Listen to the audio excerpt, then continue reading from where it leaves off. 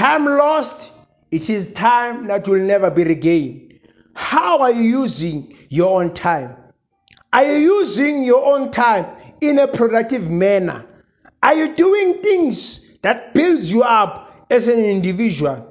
Remember, the rich and the poor, they have the same amount of time in this world.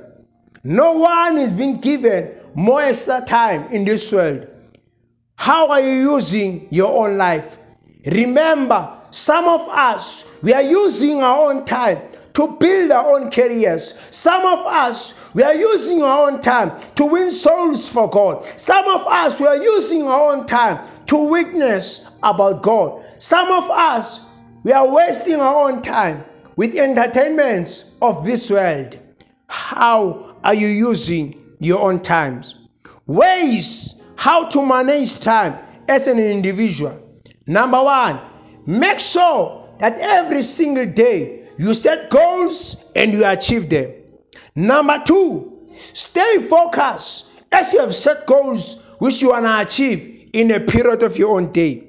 Number three, invest more time in making sure that every single second of your own hour you become productive in every single thing which you are doing as an individual.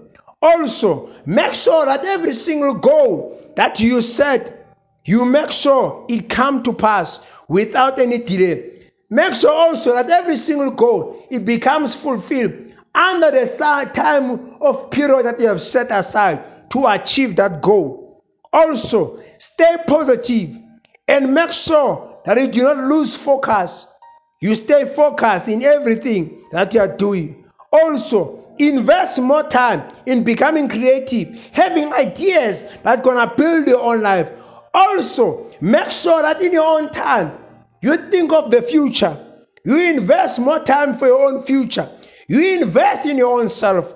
Create time whereby you're going to analyze that if you achieve some certain goals. Create time whereby you're going to analyze that everything is still in line with your own vision and mission in your own life. It's so important that we do not waste our own times. Also, it's so important that in every single hour which we have, we be productive. Also, how to manage time. Have a disciplined spirit within your own self. Have self-control. Never compromise your own time for things that do not build you up as an individual.